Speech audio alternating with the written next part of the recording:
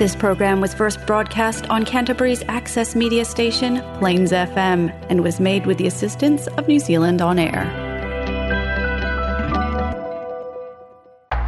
Coming up next on Plains FM, the Shetland and Orkney Connection, brought to you by the Canterbury Shetland and Orkney Society.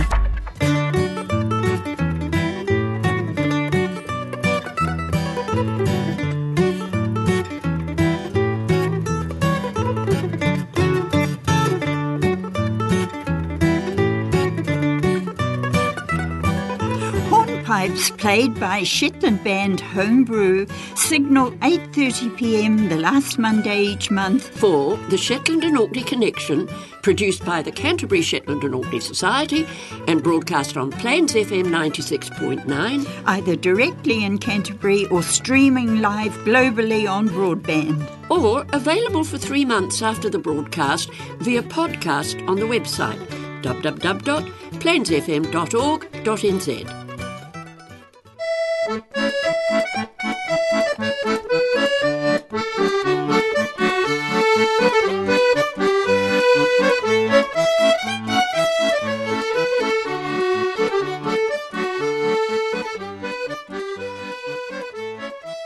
Happy New Year to you all, and welcome to January 2024 episode of the Canterbury Shetland and Orkney Connection, which is presented by the Canterbury Shetland and Orkney Society. It is promoted by Community Radio Plains FM 96.9. The program is broadcast at 8:30pm on the last Monday of each month and is repeated on Monday 2 weeks later at noon. I'm Heather Craw, and today I have with me only Helen, as Jan has been in contact with COVID and didn't want to bring it into the studio, which was very kind of her. Did you have a nice Christmas and New Year, Helen? Yes, we did. Very quiet, but very nice. Not too hot. Well, you had a few days away before Christmas, didn't you, in Hamilton? That's right. Congratulations to the new monarchs of Denmark, King Frederick X and Mary, his Queen Consort. But did you know that the Australian-born Queen Mary has Orcadian ancestry and 10 cousins with Viking genes? King Frederick of Denmark married Mary Donaldson of Tasmania in 2004. Mary is the daughter of John Donaldson and Henrietta Horne, originally from Port Seton, East Lothian, Scotland. Henrietta's father was Archibald Horne, born 1911, and his father was the son of John T.T. Horne, born 1886. John's mother was Mary Tate, born 1848 in Orfa in Orkney, daughter of Thomas Tate, born 1805, and Hannah Leask, 1811, both of Orfa. So we way back, but it's still Orkney connections. It is. The islands had some really bad weather earlier this month, with high winds and snow, which meant road closures, ferry and flights cancelled, and schools closed. Despite all the bad weather they have had, the Sandwick Young Farmers Ploughing Match went ahead at Garson by kind permission of the Wood family. There was hazy sunshine and a fresh northwest wind, but the field was in quite good order for ploughing. They have just had another storm with gale-force winds and, of course, more ferry cancellations, and it's been quite windy down in the UK as well. It has. Okay. The Winter Straw Club workshop has just held its final meeting this month, and there were some impressive results. Every Saturday morning, the museum auditorium was filled with oat straw as 3 groups of 10 progressed their projects. Each group focused on a particular craft technique. First, the quiche makers all learned how to make simmons, which were used in their own quiche. Those in the knotted straw group each made a straw basket on a wooden base, based on the Fair Isle straw-back chairs. And the stitch straw makers made several baskets each, learning how to add lids and handles, and created their own shapes and sizes, according to how they wanted to use the finished pieces. And this is something I would have, liked to have learnt to make the straw baskets and things, because some of them are really nice. They do, they look lovely. Last week, cocaine and cannabis with an estimated street value of up to £203,000 was seized by police at the Homegarths ferry terminal in Shetland. 3 men have been arrested. Detective Inspector Callum Reid said that the drugs were set to enter the Shetland community. The recovery highlights the police commitment to tackling serious and organised crime and keeping Shetland communities safe from harm caused by illegal drugs. Support from members of the public is vital as part of police work in bringing those responsible for supplying illegal substances in their communities to justice. It's a shame, isn't it? It is. Now, Viking Energy Wind Farm has donated £2,500 for the upkeep of Lerwick's iconic Viking longship.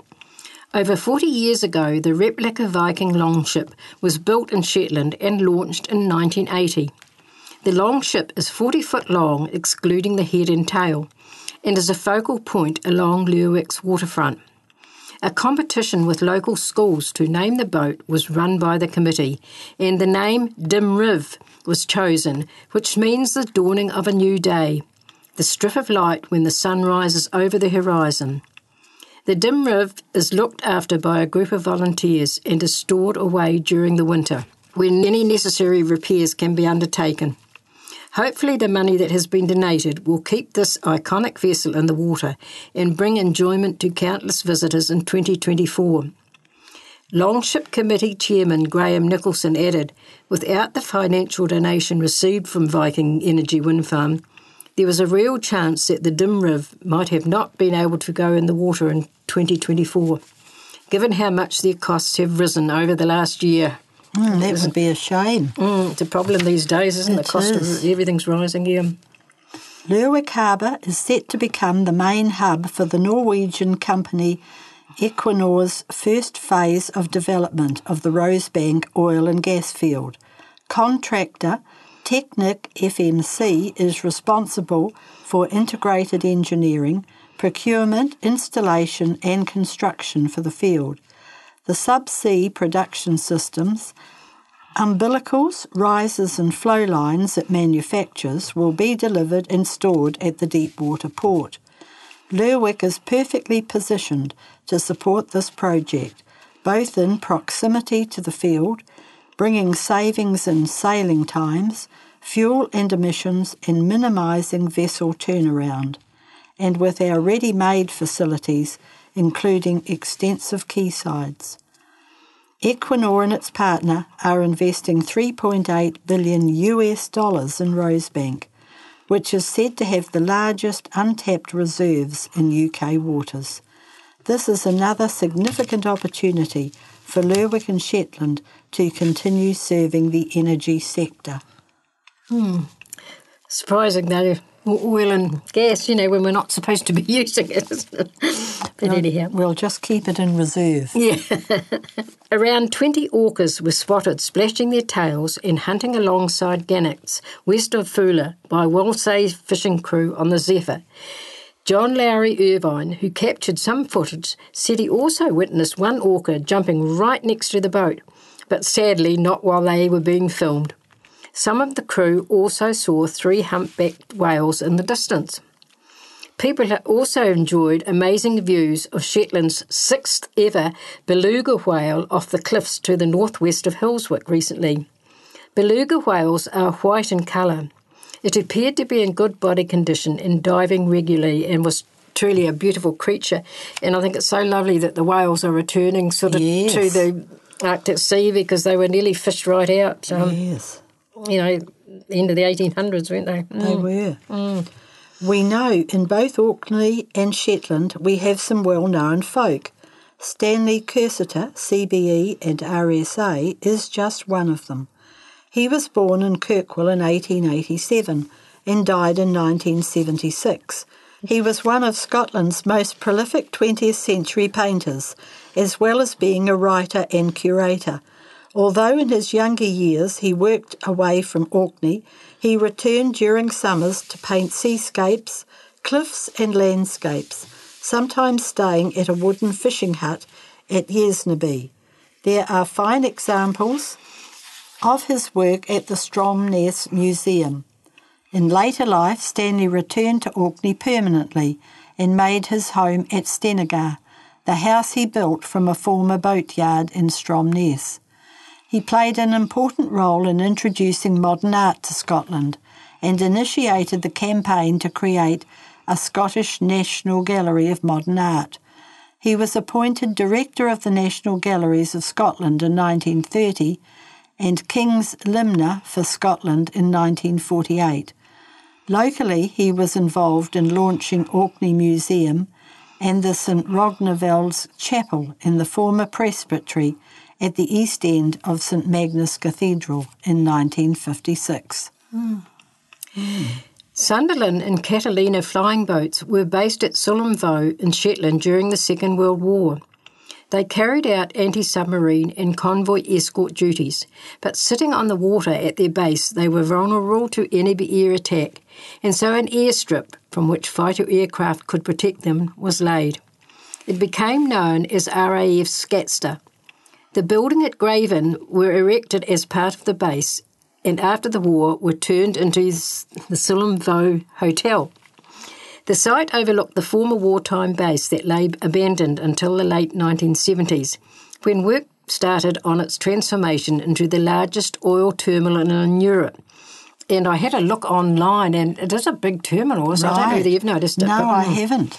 It was a remarkable site, a massive industrial complex with huge tankers moving in and out, and aircraft taking off and landing at Scatster Airfield.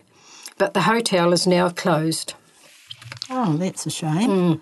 Be a good place to stay, wouldn't it? Well, I don't know. But they don't use Scatster as an airport because it used to be along with the other one that's down the other end. But I don't think they have, domestic flights. No. Domestic flights there from there now. Flying officer John Cruikshank was based there during World War II and was awarded the Victoria Cross for his actions in sinking a U-boat in July 1944. And despite being severely wounded, with the help of his co-pilot, he managed to return his crew to base. He was so badly wounded with over 70 shrapnel wounds, mostly in his legs, that after landing the Catalina, he was given a blood transfusion while still aboard the aircraft before they moved him. Due to his injuries, he never flew in command of an aircraft again. Yeah, one of the crew was killed, but the rest, I think, were okay. But right. Yeah, he was sort of in and out of consciousness, and, his co-pilot did a lot of pilot flying, but he did land it. And I think he must, you wonder about those men, don't you, the strength they had. That's right. Over the years, there have been quite a few different hospitals in both groups of islands. The former Balfour Hospital in Kirkwall originated in 1836 with a bequest from John Balfour of Trenaby for building, furnishing and endowing a hospital. In 1845, the trustees purchased a house in Main Street from James Shearer for £450, and the hospital opened shortly afterwards. In 1888, a separate fever hospital was built to the rear. This continued in use until 1938, by which time the rest of the hospital had been replaced by a new building elsewhere in the town. The original building survives, as in 1990, latterly to use as a hotel. The present, 1992, this is time, Balfour Hospital opened in 1927. It replaced the earlier hospital in the town of the same name. In March 1914, the widow and family of Bailey Robert Garden offered to fund a new building, but the outbreak of World War I delayed the venture. The hospital was finally built in the 1920s.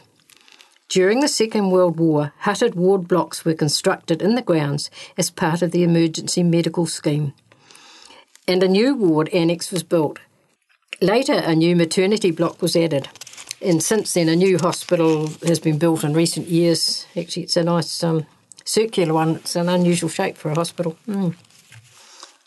East Bank Hospital in Kirkwall was a modest Georgian-style house. It was converted into an infectious diseases hospital and sanatorium by Mr. Ferguson and opened in 1937. It replaced the Scarpa Infectious Diseases Hospital. With the decline in the need for this type of accommodation, the hospital was converted for use as a geriatric hospital. The Orkney Combination Poorhouse, Scarpa Road, Kirkwall, was built by T.S. Peace, Sr., and opened in 1883. It was planned to accommodate 50 paupers on the standard H plan, plainly constructed of Wallywall stone in squared rubber work with freestone dressings for sills and lintels of red sandstone. It was roofed with Welsh slates and given projecting eaves. The original plans by Peace were rejected by the Board of Supervision, which suggested that they should be made simpler and less costly. To aid the parochial board in remodelling the plans, they enclosed tracings of the plans of the Skye and Long Island's combination poorhouses. It's funny how when plans have been made, there's always opposition and something is. And cost usually comes down to it, doesn't it? It does. Scapa Infectious Diseases Hospital in Kirkwall is now demolished. The former seaplane station at Scapa was converted in 1923 by T.S. Spence into a small fever hospital. It seems to have been one of the last works of Thomas Peace Sr. and his nephew, also Thomas Peace, who acted as his assistants on this commission. Breivik House, Lerwick, was formerly the Lerwick Combination Poorhouse. It originally opened on the 17th of September 1887 and was built to designs by T.S. Peace. The same architect designed the Orkney Poorhouse, which was built on almost the same plan. Various minor alterations were carried out during the 20th century. It closed as a hospital in 1983, and the elderly patients were transferred to the Montfield Hospital. Breivik House is still in use by Shetland Health Board. Gosh. The new Gilbert Bain Hospital of Lerwick was built on the site of the former Infectious Hospital. The foundation stone was laid on the 21st of April 1959, and the first phase was officially opened on the 8th of August 1961. The former Gilbert Bain Hospital in Lerwick was opened in 1902 and was designed by W.A. Baird Lang, an architect and civil engineer from Edinburgh. It was built with a bequest from Miss Inga Bain for £2,000 for the building and £1,000 towards its endowment. Further funds were donated by her sister, Mrs. Isabella Anderson. They were both sisters of Gilbert Bain, formerly a merchant in Singapore and afterwards residing in Edinburgh. The hospital was subsequently extended in 1912 and 1925. With the opening of the new Gilbert Bain Hospital, the building was retained as a geriatric unit until the new Montfield Hospital was opened in 1938. The building was sold in 1988 to a firm of undertakers. Yes, I had to smile at that. But I was saying, that Gilbert Bain Hospital, it's 70-odd years old now, so it's getting on in years, isn't it? Yes. The NAB Hospital in Lerwick, now demolished, opened as a fever hospital around 1850. Lerwick Combination Hospital for Infectious Diseases opened in 1889 to replace the old fever hospital at the NAB, where a hut was retained for smallpox cases, now mostly demolished.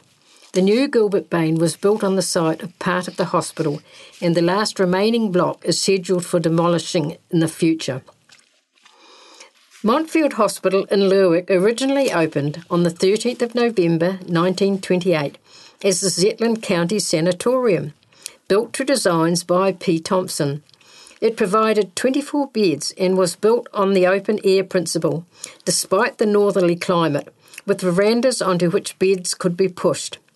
In 1962, it became mostly a hospital for long-stay patients and was renamed the Montfield. In 1983, major extensions were completed to convert it into a geriatric hospital.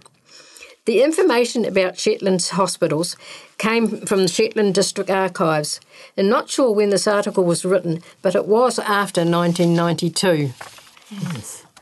Very interesting. And it's nice to think that they've had years of use. Yes, yeah. Yes. Yeah. My, how things have changed. A Christmas smoke for the boys at the front. headlined the Shetland Times Cigarette Fund. We offer no apology for making a fresh and strong appeal to all interested on behalf of the boys in the trenches. We are anxious that as many of them as possible may be able to enjoy a smoke at the coming Yuletide, provided for them by their friends back home in Shetland. There are few families in these islands, but most have a relative serving in one or other branches of the services. To each of these, some pleasant reminder of Christmastide will be dispatched, and memory of the old home ties will be revived and strengthened. All the island folk recognise the splendid work done by the boys in the trenches, and they are not insensible to the hardships they have to endure. It is for our sakes they are suffering and sacrificing, and it is because this is recognised that we make a fresh appeal to our readers to enable us to send a Christmas remembrance to the boys in the form of cigarettes. We have numerous notes of thanks in our possession from grateful recipients of cigarettes, and from these it can be seen how much they are appreciated. Yeah. The value of such gifts from people of the homeland will be greatly enhanced at this time of the year. In the long dark hours of watching in the trenches or crouching in the reserve lanes, the only crumb of comfort the boys enjoy is a fag. Will you add to that comfort by increasing the supply of fags? Gosh, you don't use that word these days, do you? The boys will appreciate it. We appeal to school teachers, to employers, to all who are in touch with people all over the islands to make a special rally and enable us to send a big supply of cigarettes as a real Shetland Christmas gift to our brave heroes who are doing much for us, and show that the boys have a warm place in the hearts of the people of Shetland. Whatever is to be done must be done without delay, and thus prove to our boys that Hands Across the Sea is no mere figure of speech, but a living reality. Yeah. Yes. Yes, other things have changed now. Yeah. Right, New Year's Day in Kirkwall. This was a wee note that was in the paper, and I don't know when it was, but I would say it's at the beginning of last century. New Year's Day in Kirkwall passed off much as usual. We are glad to say that barbarous practice, miscalled football, which usually takes place on Christmas and New Year's Day on Broad Street, has of late fallen very much away, and the number who took part in the affray on Thursday was small. And what they are talking about is the bar, and I'm not sure when this was printed, but I wondered what they would think of the bar nowadays. Yes. Well, once again, we have come to the end of our program. And cheerio until next time. Bye for now.